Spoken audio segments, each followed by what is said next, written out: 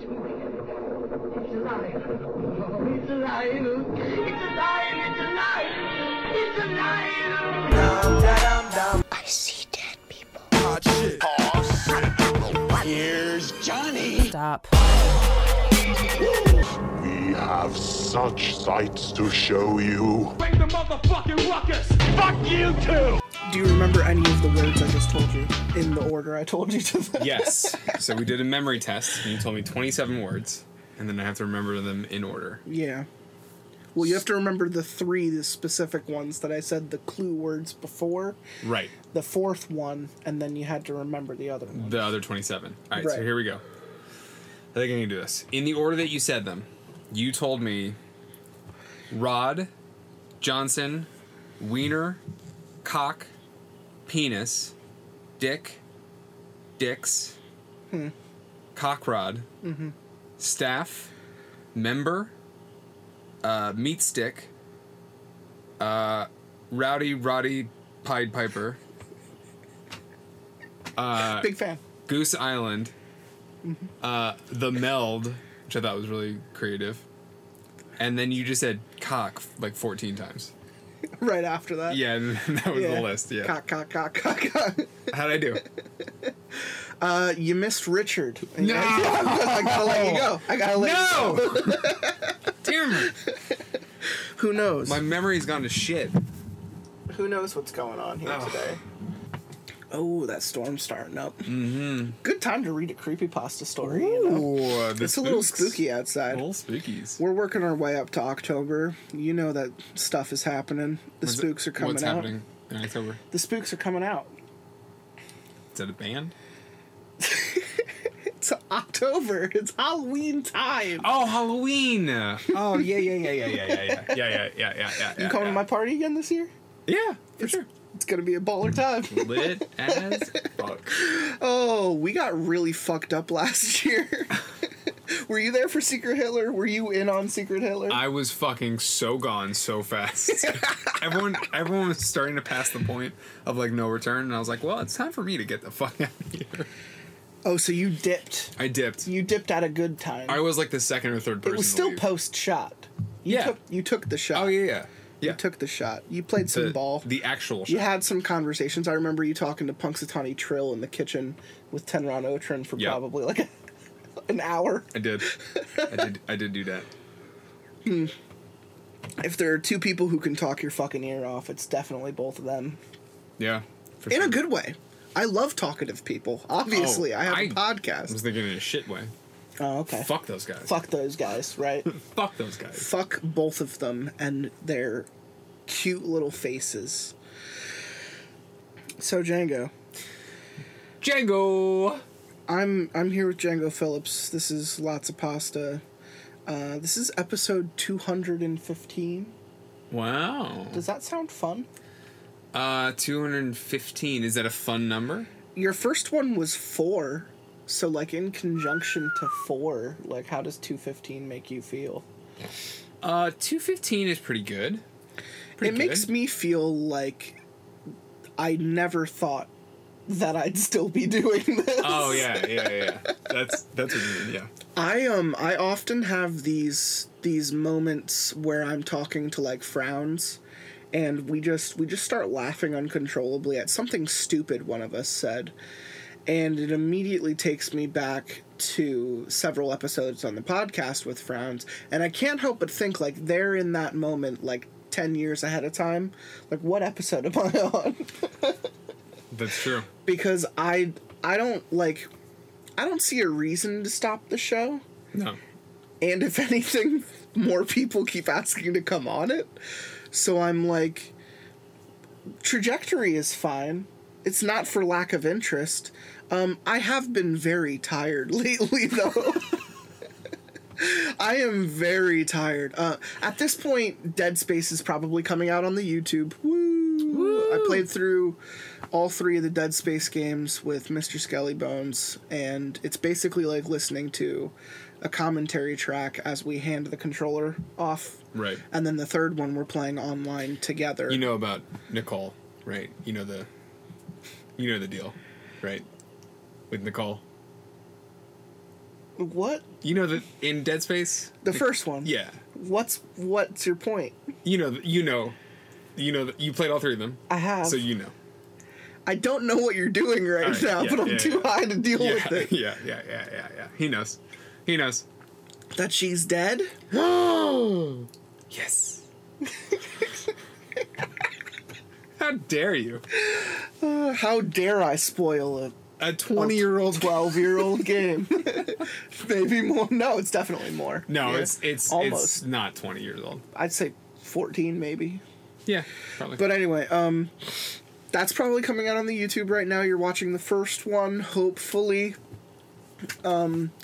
It's fun because we are just talking the entire time, but if you've never played the game before, it's going to be an awful thing to watch because we literally talk over the narrative the entire time. Horrible. Not that there is much of a narrative because it's all stereotypes. Nicole's dead. So Kendra's a traitor. Spartacus dies. that's it. That's all you need to know. It was Snape. Great. Snape did it. Snape is the Half-Blood Prince. He did it. Oh my god. And then we have He always loved Harry Potter. Secretly, he always loved Harry. and then we have Dead Space is going to be starting now but finishing at Halloween. Okay. So I'm very excited for people to see Dead Space 1. Obviously that means we're going to show you Dead Space 2 at some time later where I can get some sleep back and then try doing it again.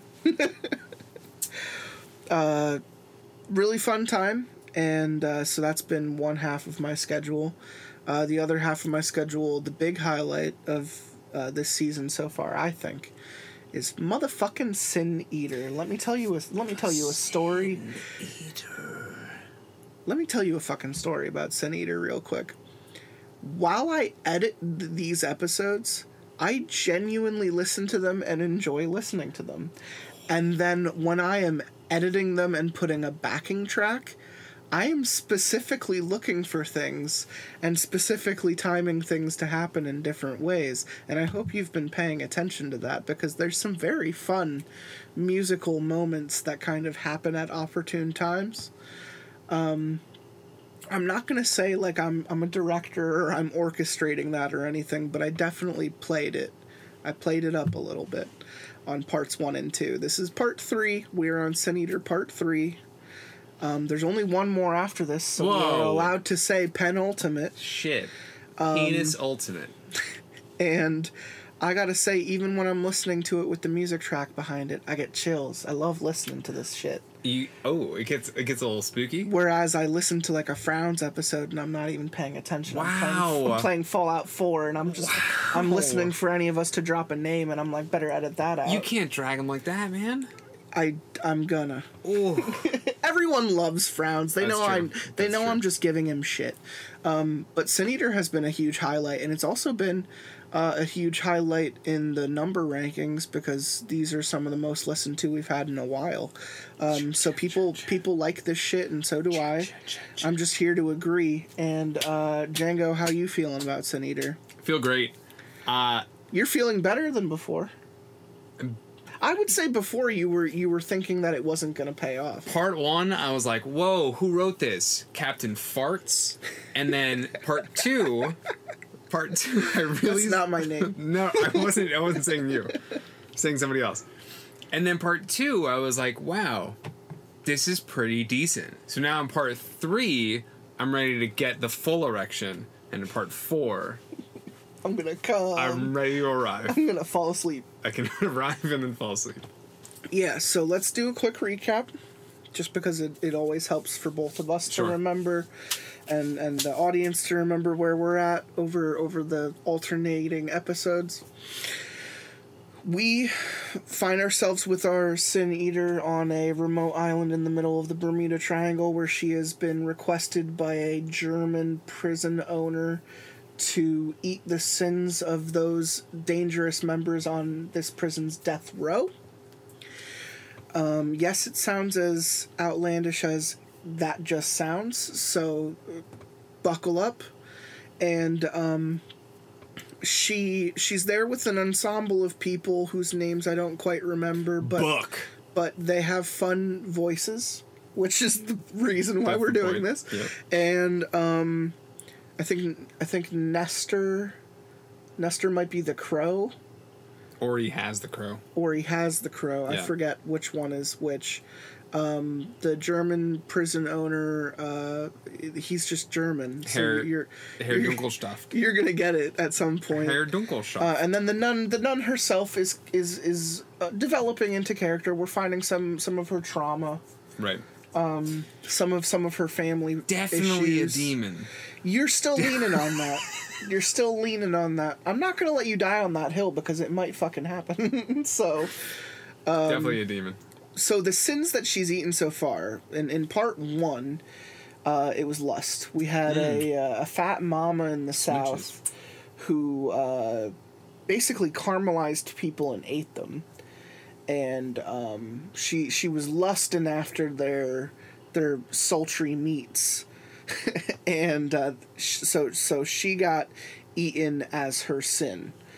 In part 2, we had conjoined siblings, or at least fucked up siblings that sewed themselves together, and then murdered people and stole their parts and sewed it to them. So they were kind of like multiple people in one, kind of like a legion thing going on.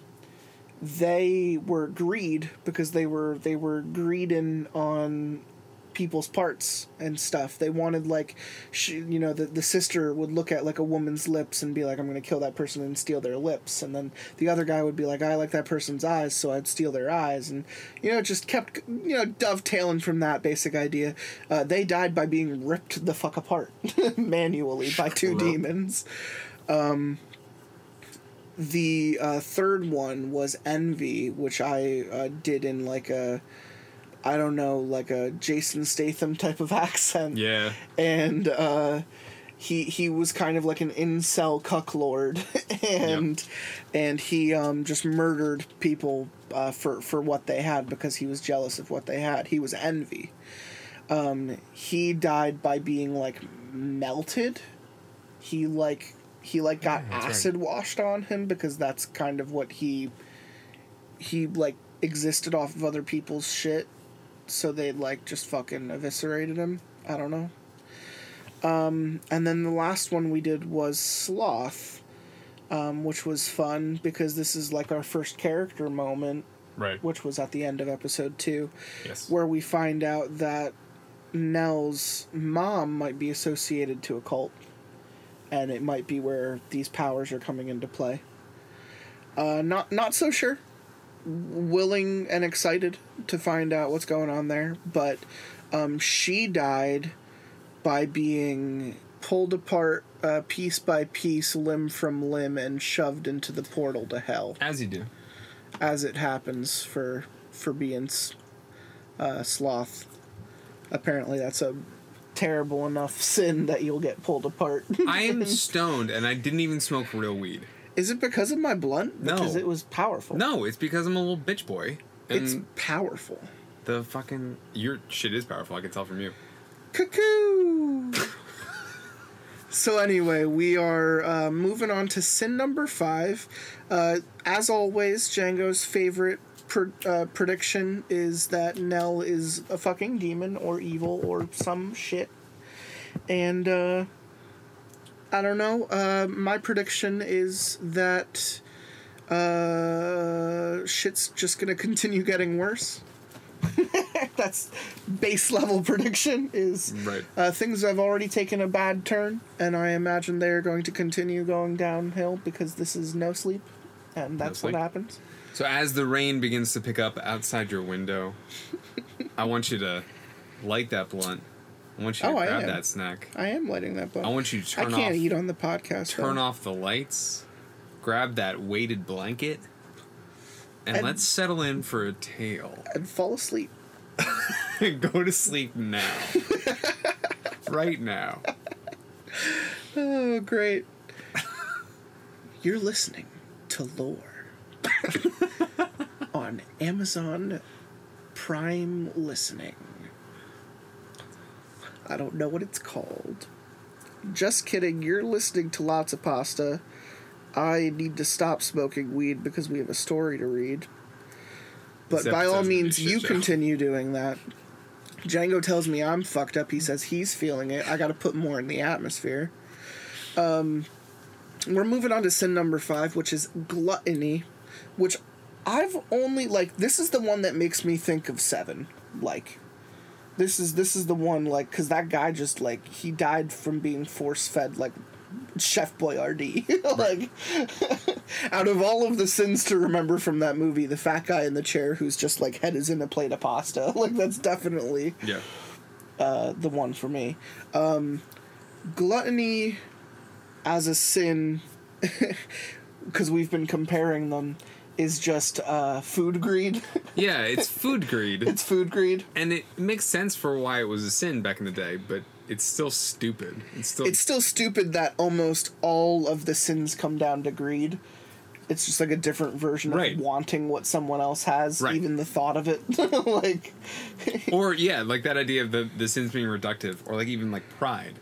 Like all these sins you presumably do because you have an inflated sense of self-worth. You know what I mean? that's the opposite side of the coin. It's either I don't have worth and I want what other people's worth is. Okay. Or it's I have worth and that's just as bad. Right. Like, there's no gray area. Yeah. You're fucked either way.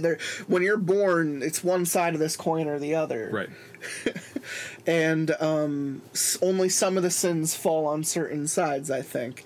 Gluttony falls on the greed side because it's like whether or not you have enough doesn't matter because you continue to consume. Mm-hmm. Gluttony is it makes me think of when they would have those parties in like the early like 1800s where people would just go and drink and eat, and then a person would walk around with like a fucking bucket and all the fucking fancies would throw up in the bucket. Like, that's been around since like Roman times, I'm pretty sure. Well, actually, it's a very common misconception that the word vomitorium means a place where people would congregate and vomit. It actually just means the entrances or exits from a coliseum. Sorry. Is that true? Yeah, that is true.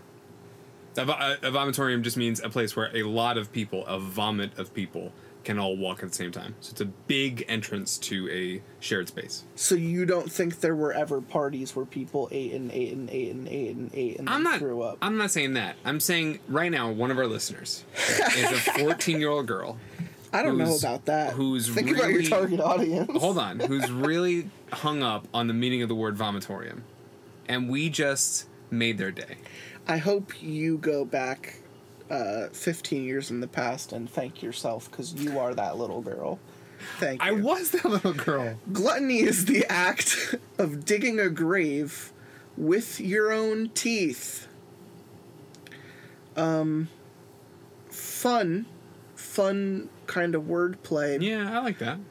Makes sense. But at the same time, not really. Not really at all. No. If you're good at gluttony, you can, yeah. Right. Do you want to start? Do you want me to start? I'll fucking start. You will be the basic words, including Nell. I will do most other things. Yes. Oh, you didn't read any of that yet. Nell and Buck. Yeah, you can read both of those. Hell yeah. My name is Nell Lockwood, and if you're just joining us, I'm the last Sin Eater. You're not. I'm not? No, you're not just joining us. You've obviously listened to the other 2 episodes first. Right. I hope so. You can find out more about me here. And I presume this was a hyperlink. It's not. It's just come to where we're at right now. Right and that's now. the only time you'll get this. It's the only opportunity you have to find out more. I just dealt with the subtle evil that was sloth. Subtle. Now I'm on my way to dealing with a far more pressing issue. Someone taking my friends hostage and holding them to ransom. That happened. Do you like this read? Do you like this kind of... I do like it. Okay, all right. You're having fun. The wait in the elevator was excruciating. It had always been long, but it had always been this long. Again, visually, doesn't carry over. I couldn't tell, but with every passing floor and stream of light rushing through the tube window, my anxiety built upon itself. The elevator may as well have been filled up with water to my neck for how much I paced, thrashed, and ruminated on the spot. After an age, the doors cluttered open, and I stormed towards Central, a stoic warden waiting for me with his sleeves up and hands in his pockets. Ah, Frau Lockwood! Danke for getting here so quickly. I was most concerned you'd be held I up breezed by... past him to the view in front of me. A large plexiglass screen that displayed the carnage down below in an extra-large enclosure. Bodies on pikes, split open and hollowed out of their organs. Hell yeah. Teeth smashed inwards to the gums. Noses removed from faces. That's just silly. And barely any living soul amid the sea of inmates ripped to pieces. Because that's just like a got your nose That's joke just gone wrong. That is, of course, aside from the man situated at the end of a great circular table. He was gigantic, but not in the way Tallulah, the woman who represented lust, was. His weight Number one. was, for the most part, distributed better. I wonder what that means. Thighs were like tree Means not trunks. fat. Not fat. Thighs were like tree trunks. Arms, great hulking amorphous bulges of muscle. His barrel chest stretching out to double my own width. A great beard flowing down to his navel. Hello. His stomach shivered and rumbled incessantly as he took mounds of food from his plate and shoveled them into a huge mouth, making horrific sounds with his mouth. Vile lip smacking and tongue licking. The worst ASMR you've ever heard. Against the vestiges of food in his mouth without care or concern for decorum. Despite the window, I could hear every bite down, every chew, swallow, and spittle. But it was when I saw his plate that the fear set in, knowing full well that this one was going to be different to the others. It was stained in a dark blood, a piece of leg still uneaten, but barely anything left amid the surrounding bones. He peered down with frustration at the bones, pushing his chair back to walk over to a poor soul on a makeshift pike in the corner. Thankfully, not impaled yet, but instead chained to it by the top, partially obscured by the poor lighting. Okay. A low northern English voice called Yeah, out. you know, just that low northern English. You got 60 seconds to get down here, or I take a piece of him for my protein workout. The low northern English voice called out, his massive fist reaching for the person's leg. As they resisted, I saw Nestor's defiant eyes look up at me and shake his head. Don't! He just wants you for... Blood streamed from his stomach as sharp claws dug in and took a pound of flesh, the larger man holding it above his widening jaws and swallowing in one go, a small trickle of blood rushing down his chin. Wait, did Nestor just die? Is Nestor on the pike? Yeah. Fuck! Shit. Time's already started, love. Hurry up. I turned on my heel and made a beeline for the stairs as the warden walked in with me, shoving a document into my hands. Inmate number 5933 is Cyril Monks, former underground fighting champion and dealer of a killer drug, Thanatos. He's a master manipulator and takes what he wants. I do not advise you go in there without our usual protection, Frau Lockwood. The risks it poses you and the prison are substantial. He pleaded, barely keeping pace with me as we reached the final hallway connecting us to Monk's cell. Fuck the risks. Fuck the prison. He wants a face-to-face interview, he'll get one. He should know not to underestimate any of us. I'll look to you to take a shot if anything goes wrong, Warden. I looked at him, a reassuring grin on my face. I didn't get this far by being a pretty face. I can gut a motherfucker if I need to. Ooh. He swallowed and nodded. I liked that. Ooh. Because now we're going full B movie. Yeah. Before we were just like on the cusp. The priest and the nun back for revenge. When I I turned can back gut a motherfucker. for the briefest of moments, I saw something on the leftmost guard. His hat drew down low in a salute as we walked past towards the door. At least I thought it was a salute. His fingers were drawn at the brim of his hat, but something was off. There weren't the usual four with the thumb tucked in. He lifted his head, and for a split second the hand drew down, and in front of me, A familiar maniacal grin plastered on his face that burned its way into my skull, the number on his hand doing just the same as I passed through to the enclosure. 3.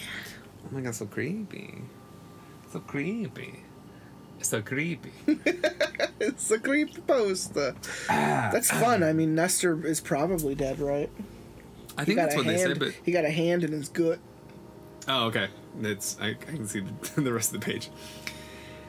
The first scent I picked up was iron. Blood. So much blood and viscera around me.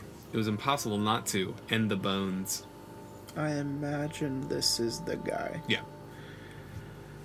They had me waiting with some lower-risk inmates. Thought because I was on good behavior that I'd do my bit to get better privileges. Even gave me visitation for 9 years of no incidents. Imagine their shock when I started pulling limbs from bodies. Cunts never stood a chance. Bless 'em. He rested back on the chair, his makeshift lunch table spattered with blood. Come on, take a seat. We've got much to discuss. I looked at the back end of the room and saw Buck and Nestor on either side, both bloodied and beaten, but not dead or mortally wounded. All right. Right. Breathing a small sigh of relief, I sat down on the opposite end and put my papers down, prepping to introduce myself. You know who I am. I know who you are. So let's not pussyfoot around, eh? I have a way of doing things, and you are no exception, Miss Lockwood. If we do this, it's on my terms. He breezed through my introduction as if it was nothing, pulling a dumbbell from the floor and flexing as he spoke. I will ask you a series of questions, and if you answer the way I want you to, you can ask one back. Answer wrong, and... He threw his hand back, thumb pointed towards my two boys. I'll take a piece of them. Literally. My hands shook, and I felt a lump in my throat. He wasn't joking. Reluctantly, I smiled and nodded, not enjoying the lack of control I had over the situation. Good. So, what can you tell me about your upbringing, Nellie? He leaned back in his chair, imposing frame bearing down on the rickety joints and hands folded over his stomach. First 11 years of my life were good. Things were simple at home, but pleasant. Mom worked hard and was always busy, but never stopped making time for me, no matter what it was. Bakery, nature walks, finding and identifying the animals in the woods nearby or whatever else. Mom never stopped trying. Then I turned 12 and things began to change. I pursed my lips, those painful memories rising to the surface. Arguments, slammed doors, misunderstandings. Typical teenage things that are supposed to be fractals in your life and not the final definitive moments of your last days with your mother. Well, things were never the same after that. Then one day she told me to stay at home while she took a work call. Never came back, and I was looked after by my grandparents. And here we are. I shrugged and shook my head, hating that I was telling all of this to the animal in the prison. Good. Good. You seem to get it. Ask away. He chuckled, finishing his rep and going on to the other arm. What drove you to being this way? How does a legitimate bodybuilder and family man, according to your file, begin distributing a powerful new drug and tearing people limb from limb? I furtively scanned over the notes, determined not to take my eyes off of him for too long. He smiled, bright white teeth stained with red. Adiphagia. Or Addie, if you know her. I tore my ACL and MCL. Doc said it'd take 18 months to get back to any kind of work. That meant watching my colleagues progress beyond me, get bigger and stronger, achieve all the shit that was mine to achieve. Less money, less power, less interest. He shook his head, getting up and grabbing a pair of human spines on the floor with some rope attached, using it as a macabre skipping rope as he carried on talking. I got sick of it. My anger and desire grew into something more, and I overheard some boys talking about this new kind of steroid. Thanatos. Fuckers said it was reawakening in the system, but you had to know the right people to get it. I may have been on crutches, but I still beat the silly cunts until they gave up the info. Met the guy in a supermarket car park at 4 a.m. Paid him what I had left of my savings, and he dashed off, barely seeing his face in all the excitement. That's where things changed. He finished skipping, the scraping of the vertebrae on the floor making me nauseous. A thick, pungent golden mist began forming around his body, but he paid it no mind if he knew it was there. Your turn. Can you smell and taste your own sins? Do you know what lurks deep within your soul? He chuckled, grabbing a handful of meat from under the table, opening his mouth before closing it and looking at me quizzically. Oh, you don't mind if I dine while we whine. Shoving it in his mouth with those abhorrent mukbang sounds even louder as I spoke. A lot of people have asked that, but the truth is I sense nothing. Whenever I go into meditation and focus on myself, I can smell, taste, feel nothing of my own sins, though I know they're there. He shoved his chair firmly away from the table, scowling as he walked over to Buck, holding out his hand at the wrist. Buck was barely conscious as his head rocked around from the jerking motion. I warned you about lying, Nelly. He hissed, roaring as he bit down hard on Buck's entire hand, severing it at the bone as a blood-curdling scream rang out.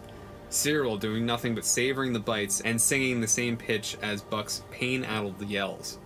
I drew my knife, hot blood running through my veins. I will fucking end you, right here and now. But he sat down, acting as if all he'd ever done was kick over a chair, shaking his head and savoring the last bites of Buck's hand and fingers crushed between diamond-strength molars. Nope. You won't. I'm not interested in anything that isn't my own, but I value my life above any of your sad little existences. You so much as get within 5 feet, and I will bite more desirable parts of Buck off. Then start at Nestor's legs. Not only are you going to tell me the truth on your last statement, but you're going to answer another question as penance. So, try again. I cracked another beer and then slammed the table, yelling, and trying to catch my breath, failing in the process. Yes, okay. I once saw my sin. It was cloaked in black, smelled of my mother's cooking, and tasted of nothing. It had a total absence. But I could see it, and it was... It looked like the thing that plagues your nightmares. Yes, I know.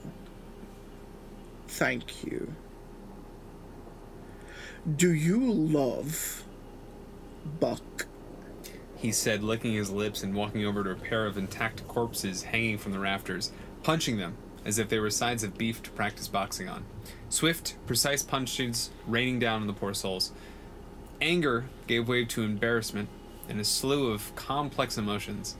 My initial response was to ask how that was his business, to deflect or give a half answer, but that wouldn't do. This was not a time for complacency or half measures.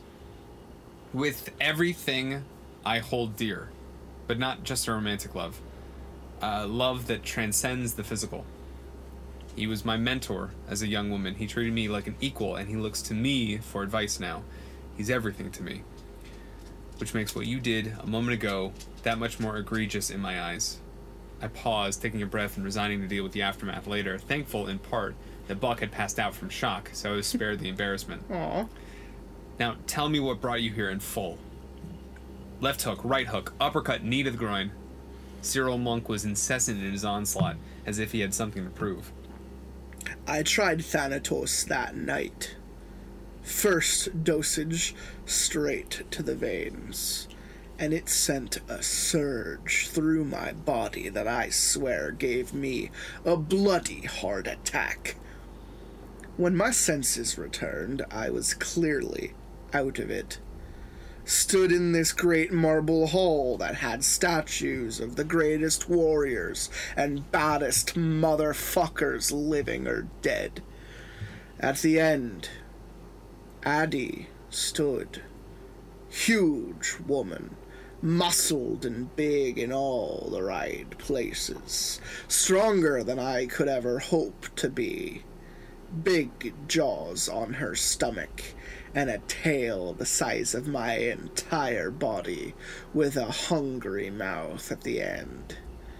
She told me if I could defeat 7 other men, take something from them, and defeat her, she would help me ascend to that true state of power, of dominance, not a single thing out of my grasp. He volleyed off one last right hook, the ribs of the body caving in and blood spraying all over his face.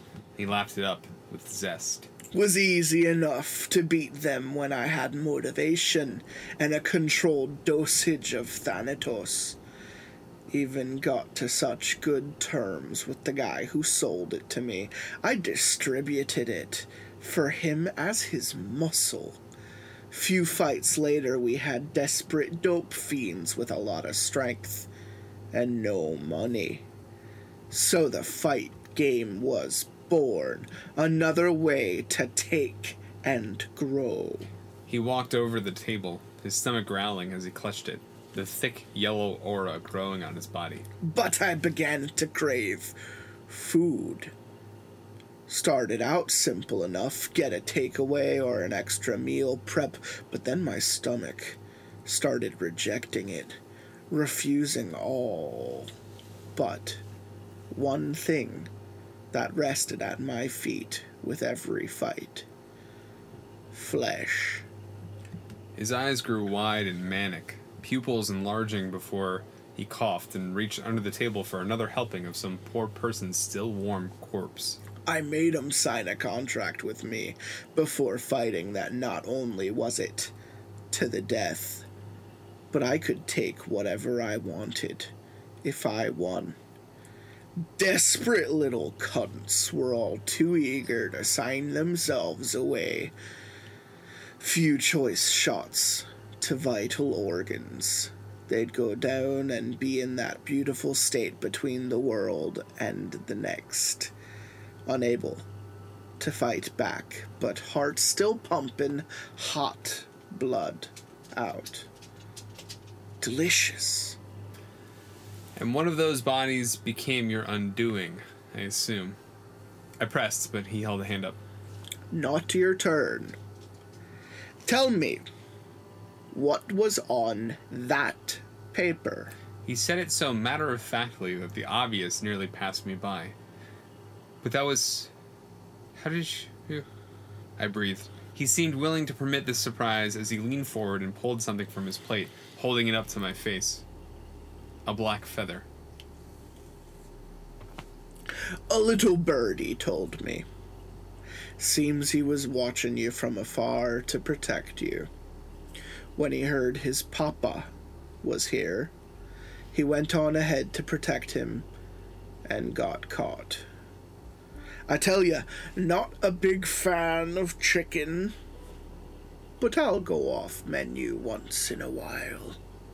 He bellowed with laughter as tears filled my eyes. I asked you a question, Nelly. I won't let you avoid it again. All I could see was Edgar. His laughing, constant interruptions, rude quips, and that lasting image of him curled up in Nestor's arms. softly cawing and saying "Papa" over and over. No, I had to press it down and push on. I had to for him. The daughter of the high priestess brings the dawn with her and the dusk in her absence. The cycle will ring anew at her hands. Her offering is that of eternal servitude to guide others. E dolore magna gloria. The thick aura began slithering its way down Cyril's body and rapturing his muscles and his barrel chest. The smell of sulfur and burnt lard began making my eyes water, but I moved past it, pausing to catch my breath and asking a question burning in the back of my skull. Why did you want this to be face-to-face, Cyril? He rose up out of his seat, and instead of maneuvering to another body or exercise machine, he took strides towards me and reached out an arm, a hand as big as my face coming ever closer. For a moment, I thought he was going to smash me into the wall, pick me up and devour me, or worse. But instead, his large digits brushed the side of my face, and his deadened eyes glazed over, a soft smile covering his face. Because I wanted to prove to you that I can get what I want. One way or another. His fingers found their way to my throat and tightened around it with ease, veins pumping on his wrist as he lifted me off the ground with barely any effort. I was seeing spots within seconds, his blurry expression changing back to that of pure malice and hunger.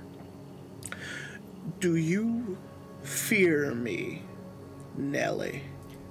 His voice cooed. This close, I could see the aura undulating around him, shaking to the very touch. I blinked twice and tried to nod, barely able to make any proper movement save for the errant kicking of my legs, desperate to find footing. He smiled and dropped me in a heap. I gasped for air and felt my windpipe against the wall of my throat. He definitely considered just killing me there and then. He took his seat and looked at something behind me. Looks like it's almost time. Last question, Nellie. Make it a good one. I thought on what he'd told me, how he got injured, the drug abuse and eventual supply, fighting and devouring pieces of his opponents, and then I remembered something on the paper that the warden gave me. Something that turned my stomach. What happened the night you were captured, Cyril? They say you were naught but skin and bones, shaking and convulsing from the drug. You must have gotten to the size in here, no? Tell me how you came to be one of the most feared men in this prison. I was shaking, adrenaline pumping through me, terrified out of my mind as neurons fired to think of other ways to stall or escape. But this was it. I had to stick to it. Monks seemed to consider my question, looking down at his hands and frowning before getting up and pacing the far corner. I'd grown accustomed to taking pieces of my trophies home. What wasn't offered to add aphasia in that drug-fueled realm was kept for my own enjoyment. But I needed to find a more efficient way of eating at home. My wife was becoming suspicious of my constant eating out, and I hoped by bringing them into that world, they'd accept it and see the good it did me. So, I offered to cook one evening for the whole family, whole spread on, just to show my love and appreciation. They ate it all with relish, said it was succulent meat and very Moorish. I was overjoyed, so much so that I told them what it was, there and then. He turned back to me, genuine sadness in his eyes. Things didn't go as planned. My wife lost her senses, began screaming about how I wasn't the kind, considerate, driven man I was before the accident. Couldn't recognize me anymore, and that she was leaving. My wife was different to other people. I couldn't lay a finger on her. So when she said she needed some space with the kids, I gave it to her. Went upstairs to think. Knew she couldn't very well tell the police anything that'd implicate her and risk losing the kids. He stopped pacing, shoulders heaving under the weight of his words. I must have been on a come down from Thanatos because I passed out and saw Adaphasia again, laughing at me. Each of the mouths on her stomach and tail laughing in kind, mocking me and biting at my torn muscles. When I woke up, I saw smoke in the house. Following it to the garage, my wife and children were in the car, eyes open and staring into the ether, dead. She'd left 4 words on a furiously scribbled note in the kitchen. Never forgive. Never forget. He sighed and shook his head, pinching his nose. I tried to OD on Thanatos that night, stood before Adaphasia with no tributes left and no more ways to climb those hallowed steps. She looked on me with pity and said when I awoke I'd have a new purpose. Capture and kill the greatest warrior I'd ever face. Nell fucking Lockwood. So here we are, at the end of it all. No more sins for you to speak to. I'm your last stop. He walked towards me. The surrounding aura was nearly fully over his body, and I was out of time. That's when a thought hit me. You ate Edgar, didn't you, Mr. Monks? Swallowed him whole with no further thought? I couldn't help but feel a smile ripple across my face. He stopped, dumbfounded. I told you that already, Nellie. I also told you no more questions, so you'll have the pleasure of seeing more suffering before it's over. He made a beeline for Buck when I burst out laughing. It was a genuine, elated laugh that comes after you find something you lost, and the anger, grief, and anxiety gives way. You stupid man! You really think he's dead, don't you? That the things you eat disappear and you don't have to deal with them anymore. God, I'm so stupid for not even realizing it sooner. I laughed harder, tears in my eyes. His face fell and lips parted to show gritted teeth. What the fuck do you know, eh? I've taken this meeting where I wanted it to go. I will have your flesh before this is all said and done.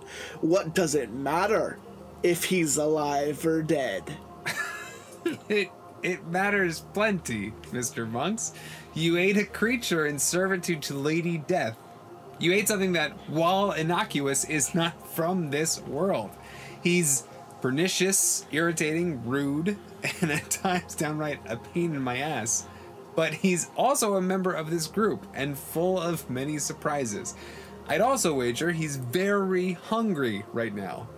Surprised you haven't felt him rummaging around in there, to be honest, but you will when I call out his name.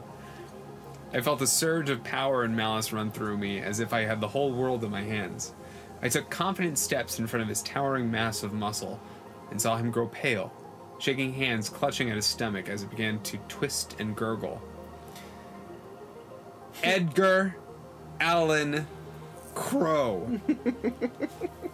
I bellowed, watching this powerful man double over in agony on the floor at the mere mention, pain moans coming from his mouth as he bent over. I'll never forgive Nestor for giving him that fucking name. I hissed under my breath, walking around Cyril like a lioness in front of her prey. Please, not like this. He whimpered, drool running down his beard with blood. Whatever Edgar was doing, it was efficient. I pulled him up by his beard to look at me, ushering him to lean back onto his knees and placing my hand on his face the exact same way he did to me. Do you know what the... Oh, do you know what they call a flock of crows, Mr. Cyril? I asked, placing one hand behind his head, the other pulling my serrated blade from my belt, driving it into the left of his belly and drawing it across the length with a powerful swipe. They call it a murder. I replied, the stench of his stomach horrifying as Edgar flew out, covered in all manner of giblets and blood, clawing as he soared around the building. Murder! Murder, fat man! Papa's boy lives! He screeched, laughing as he flew to Nestor's side, clawing softly at his unconscious body. The aura covering Cyril glowed brighter and sank into his flesh, the body shrinking and losing muscle mass before my eyes. Within a few minutes, he was barely anything but a skeletal frame with his stomach torn open. Sitting back at the table within a stone's throw of him, a plate of chicken wings, Aberdeen Angus steak, sausages, beans, eggs, toast, and bacon waited for me. I knew there was no trick, no rotting food or human substitute this time, just pure, delicious, carnivorous food, and I was going to savor it. I took my first bite, and the sound of a screaming pig filled the room. Raw and visceral, it was enough to shake anyone to their core, but my resolve was strong. I relished every bite, and as I made my way through the breakfast, each new bite adding a scream to the choir of suffering creatures. I looked straight ahead the entire time, ignoring the sound of Cyril crawling towards me and begging, weakly, for a morsel of food or another shot of Thanatos.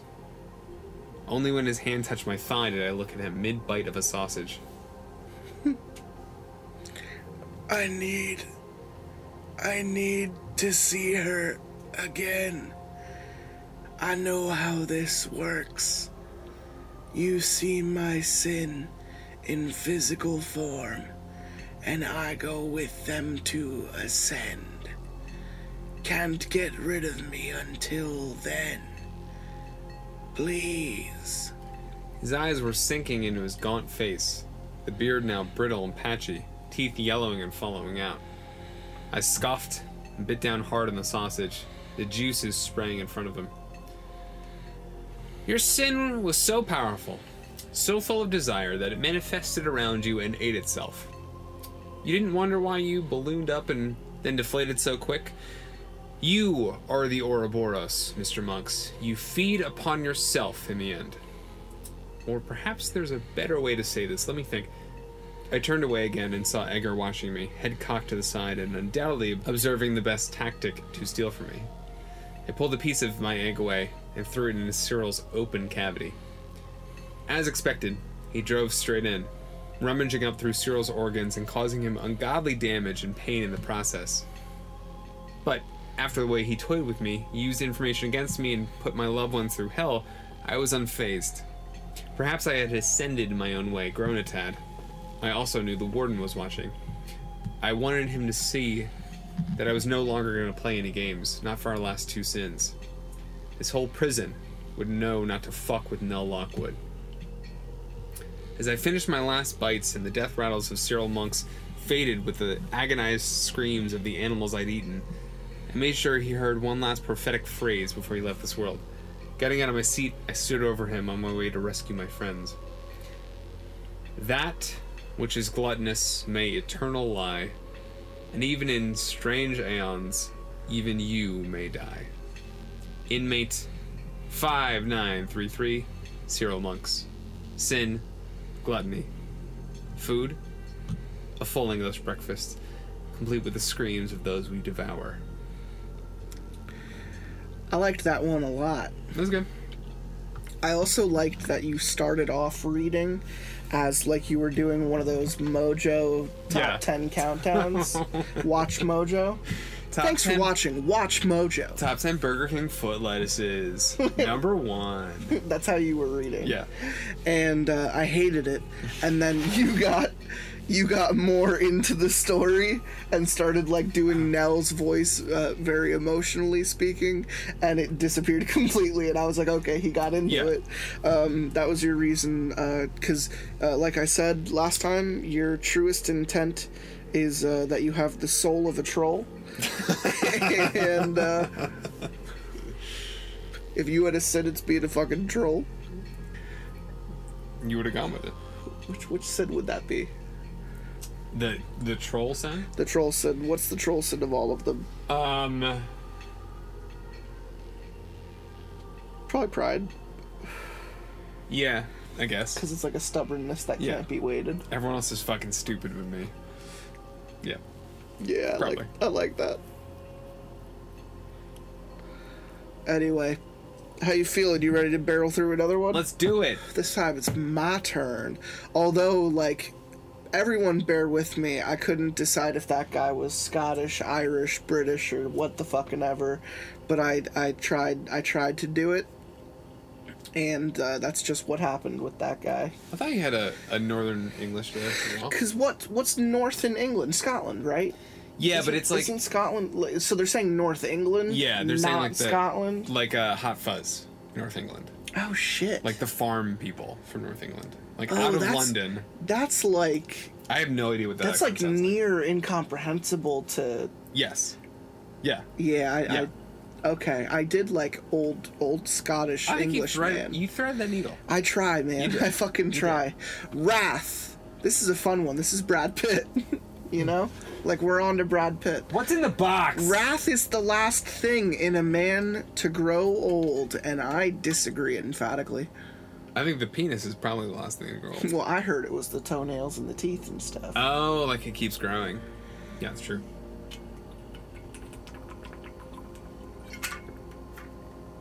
I don't know what that makes me think. Wrath is the last thing in a man to grow old. Yeah, like, are you saying that someone stays angry? Because that's not true at all. That's not true at all. That's not. Wrath is the shortest lived. Envy grows old longer than wrath. Absolutely, envy can last forever. Wrath is like lust dies first. Isn't lust absolutely? I mean, yeah. Lust gets off in 30 seconds. Yeah, lust is gone pretty quick. Envy hangs around for a while. Gluttony hangs. Gluttony is Gluttony is the top tier. Gluttony stays longer than wrath. A lot of things stay longer than wrath. So what does this fucking mean? All right, just 2 sins stood between us and the end of our time in this dismal prison. If you're just joining us, which you're not, my name is Nell Lockwood, and I'm the last Sin Eater. My prior encounters are listed above in order. If you want to know more about me, you can find me. Hyperlink. I stared at the body of Cyril Monks, my meal complete and malice still surging through my veins. I could still see, feel, and sense his sins, every fabric of my being wanting so badly to hurt him further, an inescapable urge to sink my teeth into his face and bite off his nose. An urge so strong that I felt the feeling well up in me and stop at the gritting of my teeth. It was Nestor's labored breathing and cries of pain at seeing Buck that pulled me from that lapse in moral judgment. He called out, and before I could even step ahead, the doors flung open and the droves of the warden's men flooded the room, cordoning off the area and urgently attending to a still unconscious Buck. "Well, you certainly proved you know your stuff, Frau Lockwood." The warden stood by the body of Cyril, looking down at him and tutting. "I did not expect you to get physical with him. But this is the person you are becoming. Perhaps this prison is the right place for you after all, yeah?" He jested, but his eyes were full of curiosity and a spot of joy, ? I did what I had to do, nothing more. But I'd like to rest before I take on the next inmate, if you please. I flatly replied, adrenaline steadily wearing off and the fatigue setting in. He stood up and cracked his neck, shrugging his shoulders and rolling up his sleeves. "Des Teufels liebstes Möbelstück ist die lange Bank," he replied, shaking his head before looking at me and clarifying in English. "The devil's favorite piece of furniture is the bench. What you put off now for later allows the devil to win. Better to at least get it done sooner rather than later. Besides, this inmate is different. Number 0744 is a unique one that will take even you by surprise, I think. His name is Eldan Calico, 36 years old.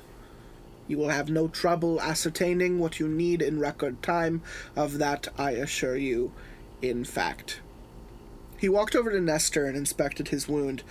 Physicians attending to him as the others put Buck on a stretcher and took him out of the room in a hurry. Mit Herholden and das Kray? How would you say that? Yeah. Yep. Sure. Edgar, with you. I don't think you even need my information. This will be a test in only your patience. I opened my mouth to protest, but what use was there in arguing with a megalomaniac? I simply sighed and made my way for the door. How long will Buck's surgery be? I asked, hoping to at least give myself some time to nap and eat. The food of the sins I ingested never filled me. I'd say 6 hours, if we're quick. Use that time to finish this sin and rest up. I assure you that you'll be out within the hour. Grab something from the green room to eat and we'll patch up Herr Holden. You have 20 minutes. He sees the discontent in my face and his expression softens. I am testing you only because I believe in your abilities, Frau Lockwood. You are the bright star in this prison and I am so proud of you. With nothing else to say, I turned on my heel and took the long journey to the green room. I'm proud enough to admit that when my steely gaze was met with large indifference and the door finally closed, my body slumped against the back wall and I burst into tears, pulling my knees up to my chest as I sobbed. I failed them both. I was brash, I made mistakes, and it cost them both. Oh, Buck. Oh, Buck. Ah, Buck. Within a few minutes of self-pitying, the elevator stopped and the green room was in sight, knees struggling to hold my frame up as I swayed from side to side, praying for coffee and sustenance that would provide some kind of boost. A pot of coffee on and some sandwiches in my system, I slumped into my chair and felt my eyes flutter, if for a moment. Darkness enveloped me, flashes of images from my past, the smell of my mom's cooking, her begging me to stay indoors, the cool summer air, and thick brambles scratching my arms as I rushed towards an unholy light in the distance, a man with wide eyes beckoning me. A struggle, blood, searing pain. Then the figure standing in a fire pit, his body searing and chunks of his flesh melting and plopping onto the floor. Rickety arms reached out in front of me and held up one finger each, his smile drooping into a frown as muscle tissue struggled to hold his lips together when the heat spread over his body. Do. I snapped up. The pot of coffee was boiled, and it looked like I'd been out for a few minutes. Downing the coffee and getting changed in the restroom, I took a leap of faith and grabbed for the totem in my pocket, hoping I'd simply had a lapse in judgment, and it was perfectly fine. Instead, it was segmented into 3 distinct pieces, my eyes burning at the mere sight of it in that state. If it weren't for Nestor shouting at Edgar in the hallway, I'm sure my anxiety would have overtaken me. "Damn it, Edgar, stop preening over my wound, it's fine," Nestor bellowed between intermittent "ow!" as Edgar flew around and cawed softly. "Help, Papa! Eat dead flesh! Helps, Edgar!" He cackled, flying towards me and nuzzling against my neck as he landed on my shoulder, clearly trying to curry favor with me. I had to admit it was working. "It's not dead flesh," Nestor protested, rubbing the sore wound and grabbing himself a drink. "Miss Lockwood, Nellie, we'll head up in a minute. You just keep that idiot son of mine busy so he doesn't try nibbling at my flesh, okay?" He sighed and walked into the green room. "All flesh, dead flesh," Edgar softly quipped before repeating, "Papa," over and over as I stroked him and felt a weak smile run across my face for the first time in so long. A moment of clarity I would come to appreciate and yearn for in time. What the fuck? It's the bird that draws you Oh out. my god. What's the fuck? What's the all flesh, dead flesh? At the end of the day, we're all dying, right? You know, I get busy guess. living, get busy dying. I guess, man. Morgan Freeman said it. Yeah.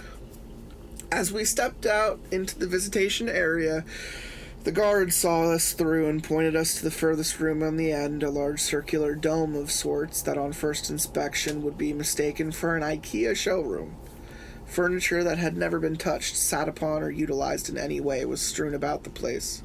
A bookcase with nothing adorning it. A dining table that had makeshift plates and silverware, but no food. It was entirely bizarre, and sat in the center of it all was a meek man perched on a chair, with his hands nervously running over his well-ironed trousers, and occasionally fiddling with the collar of his shirt, as furtive eyes met ours, getting up with a wide, sincere smile and unwavering politeness. You must be Madam Lockwood. Pleasure. I'm Eldon. I'm sure you're tired, so I'll try not to take up much of your time. He outstretched a shaking hand, and I simply stared at it. The smell rushing through my nostrils, but not enough to place its designated scent or reminiscent taste. He retracted the hand and rocked on his feet. Of course, probably not wise to touch me. I am an inmate here, after all, shall we? Nestor and Edgar took their spot nearby, Edgar teasing Eldon from afar, much to Nestor's chagrin. Flanders smells like sulfur. If Eldon took offense, he didn't show it. As we took our seats on opposing sides of the dining table, I saw something moving in the dome, but I kept my focus on Eldon. So, Mr. Calico, why are you in here? I asked, watching his body language closely. If you don't mind me saying, you're a little different to our usual clientele. Was there a mix-up? This seemed to relax him, and he let out a hearty laugh, perfect white teeth shimmering in the light, and giving him an almost holy visage. Ah, well, we all have our sins and our troubles, do we not? I'd made some mistakes, maybe upset a few people with my temper, but I'm much better now. It's a credit to this facility and hopefully to you for being able to take the remnants of those past life sins from me. The smell was beginning to grow unbearable, and the surrounding pressure was growing heavy. I looked to Nestor before sighing and turning my attention back to Eldon. Do you like children, Eldon? I asked, feeling my knuckles grow white from the clenching. He cocked his head to the side and gave a sincere grin, kind eyes softly resting on me. Of course, children are the future, and I would distrust anyone who didn't enjoy their free spirit and open kindness. He leaned back and rested his hands on his lap. They are the future, truly. What other kind of answer is there? I took a deep breath in and held it in my lungs, letting the smell of sulfur burn inside me before I exhaled and felt the burning on my tongue. Do you like fucking them? I asked it as blunt as one could, letting the moment hang in the air as if I wished his fetid body to do. His smile was the first to fade. It twitched and rested as the corners were dragged down and the glimmering teeth shut off from my view. I persisted. You must do, since you continue doing it even after your community found out and excommunicated you instead of calling the police, since the parents didn't want to press charges. You ensured that frightened girl was the first of so many. His aura was steeped in tar and trudged about the place, its stain marking every single section of the furniture. It touched in countless handprints, searing hot to the touch and full of unspeakable foul odors and liquids. The furniture only looks pristine on the outside, but once you get closer... That's your core fault. But now what put you here? Is it, Mr. Calico?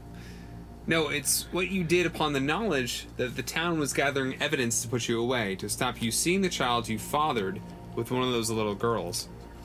Because they were little girls, Eldon. You just got to one of them at a time where she could have kids, you fucking animal. I was finding it harder and harder to keep my cool. I could see exactly why the warden was testing me. He knew I'd sensed the man out before I even spoke to him.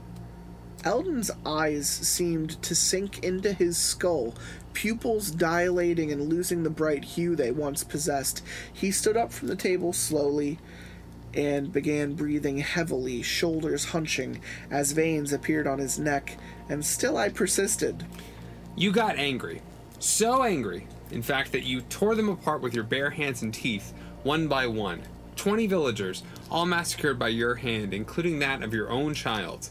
One swing and you silence his cries. You arrive here, you think you find God, wherever the fuck the whole nice guy act is, and you think you can pull the wool over everyone's eyes, even mine. I stood up and walked across to face him, some 15 feet separating us. Well, it took me 9 minutes to figure out your shit, and I already know your sin.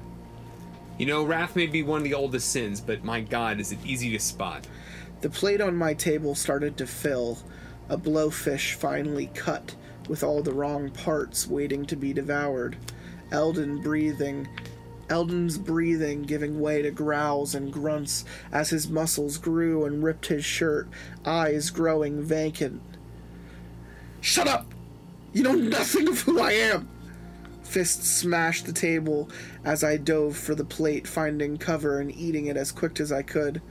Eldon tearing furniture to bits as Nestor stepped in, and Edgar flew overhead, rushing in to peck at his face before getting away. I felt the poisonous rage fill my body almost instantly. Hot anger of the prior sins, the warden, of this fucking monstrosity in front of me. I no longer cared to see him eaten by a tulpa, whatever that sludge-addled creature was. I wanted him dead by my hand. My vision shook and I rose from the spot, knife drawn, as I waited for a chance to mount his back and began driving my serrated blade into his soft flesh. Finding a soft area on his shoulder blade, I made a point to drive it in to the hilt before pulling on it with all my body weight, splitting the flesh. He was screaming. Good. I wanted him in pain. I wanted him upset. A boot to the face for good measure while he howled and bled onto the floor. The sludge tulpa ferried its way over to where Eldon sat, peering over at him curiously, but I wasn't done. Another boot to the face knocked him onto his back, and standing over him, my heart beating fast, and wrath running through my body, I drove the knife straight into his groin with a screech I did not think I'd ever produce. Nestor simply stared in horror, and Edgar cried out, "Nope!" His cries of pain were music to my ears as the sludge tulpa sank over him and drowned out any notion of his anger, his pain, and his protests. Like being smothered, he fought back with extreme prejudice until the life steadily left him, and he was nothing more than a stuck pig on the ground. You weren't worth a proper conversation or anything close to it. I spat on his body before walking straight to the door, not even wanting to look back or stomach the smell of his sin any longer. We good, Nestor? Nestor shuffled and cleared his throat, knowing I was making my way for the infirmary to see Buck. Yeah, we're good. Guess it's time to be thankful whatever you ate don't last too long. Buck was still out cold when I got to the infirmary, his body racked with cuts and bruises. I was told his hand wasn't salvageable, and instead he'd be given a state-of-the-art prosthetic. I don't know how they did it, but this damn thing could actually flex and respond in the same way his flesh counterpart did. Still, seeing him like this, so damaged and hurt, I felt the blame overwhelm my wrath the moment I stepped near his bed. Eyes fluttering and gently opening to see me, that smile that could melt the ice caps still prevalent in spite of his injuries. Always a pleasure, Nell. I take it you stabbed that big bastard. He paused and I simply nodded, hand caressing his tired face. We ran into some trouble up there with you, Buck. Had some complications that required us to go on without you. Weren't personal, just had to be done.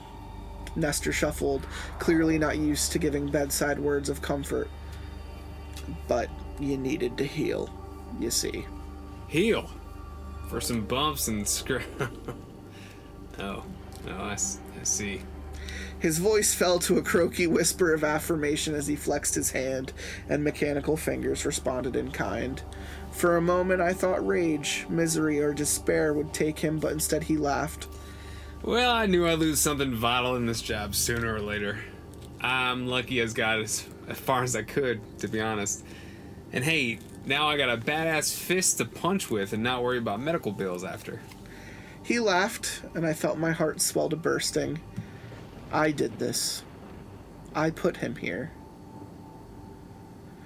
We've got one inmate left to go, a whole day to rest up, and then we'll be heading on over. Think you're up to the task. Nestor leaned in, and Edgar hopped off his shoulder and onto Buck's bed, looking up at him and cocking his head. RoboCop. Metal Man. Even cooler. He cawed as Buck gently patted his head, smiling. I'm the last and best McGraw they have. I can't very well expand the compendium from a hospital bed, can I? Let's get this bad boy calibrated and then get moving. I pulled the heavy book out of my bag and dropped it on his lap with an audible oof, smiling and breaking into a chuckle. Look on the bright side, Buck. You didn't lose your writing hand. We laughed, and it felt like the last few days were nothing short of a bad dream or a distant memory. But we knew we had one final sin to go, and that it would be the largest obstacle to climb. No warden in sight, no prophetic illusions, just the knowledge we were moving ahead.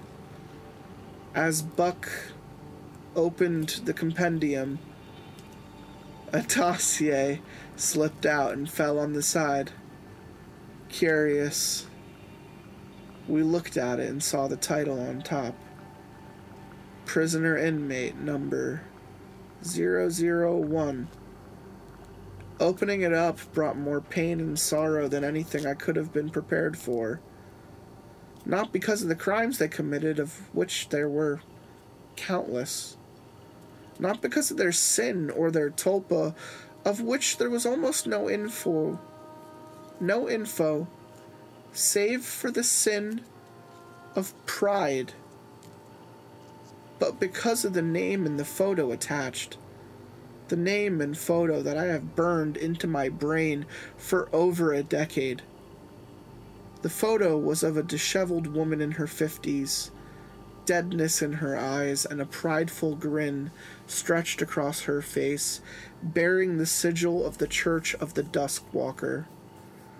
Her name? Gwenllian Nia Lockwood. Inmate number 0744, Eldon Calico. The Butcher of Felixstowe. Sin. Wrath. Food. A blowfish filled with a poisonous rage that would infect and harm oneself as much as it did others.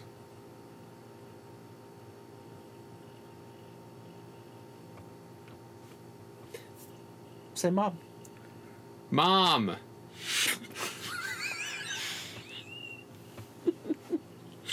It's my mom. Mommy! Mom.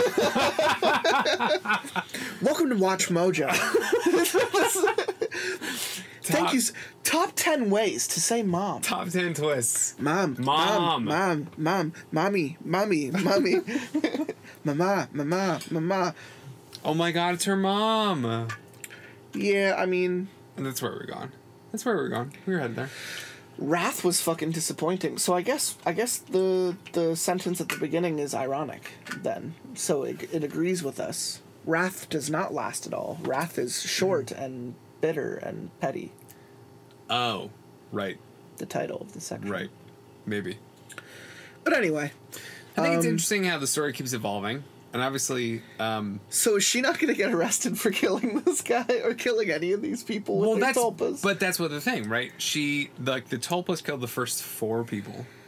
And then she literally, with like a knife or a crow and knife, killed the most recent 2 people. So like her emotions are evolving, right? She's not like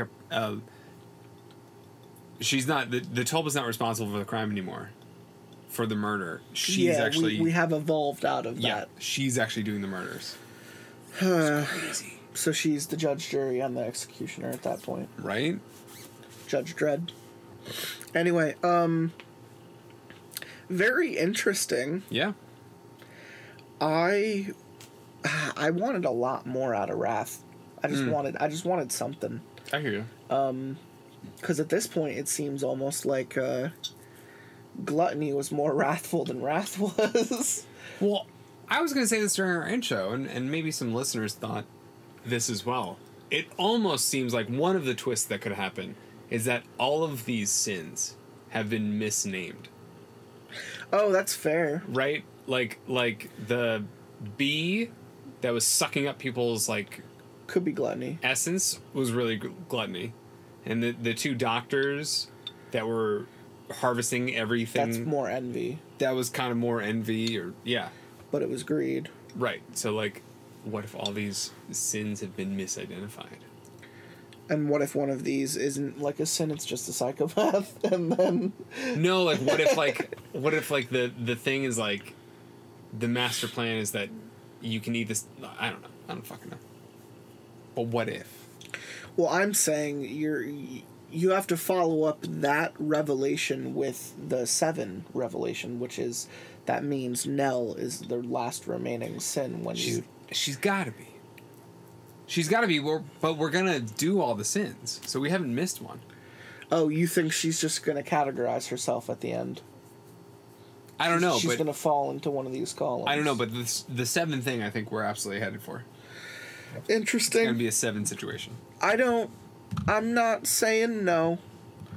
Because we only got Pride left. I mean, it could be her son of Pride. She kills her mom because of Pride. Sure.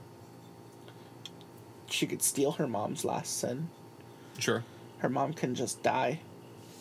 And then she could kill someone. And then it would technically be... I don't know, man.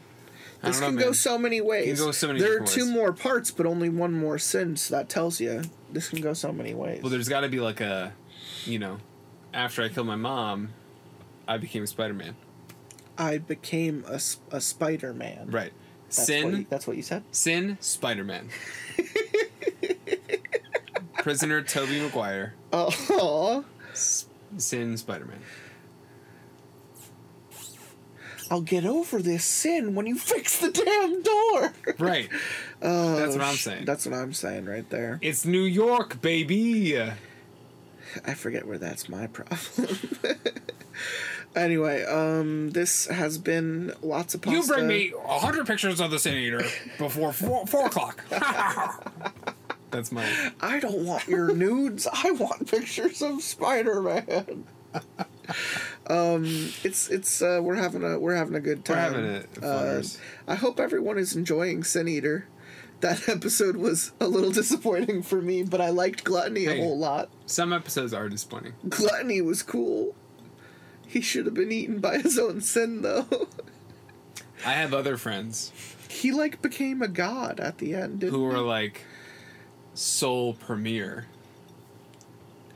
What? But you're so supreme. I give my life, not for honor, but for you. In my time. I'm not going to do the whole thing. I do. You did it on the last episode. I know. I have to do it on every episode. Sin. Never was it Sin Eater. Away to the day's end when the moon is high, a little rise with the tide with the lust for life out. A massive army of a heart is a horde, and then we'll look across the land until we stand at the shore. Away to day's end when the moon is high, a little rise with the tide with the lust for life out. A massive army of a heart is a horde, and across the land until we stand at the shore.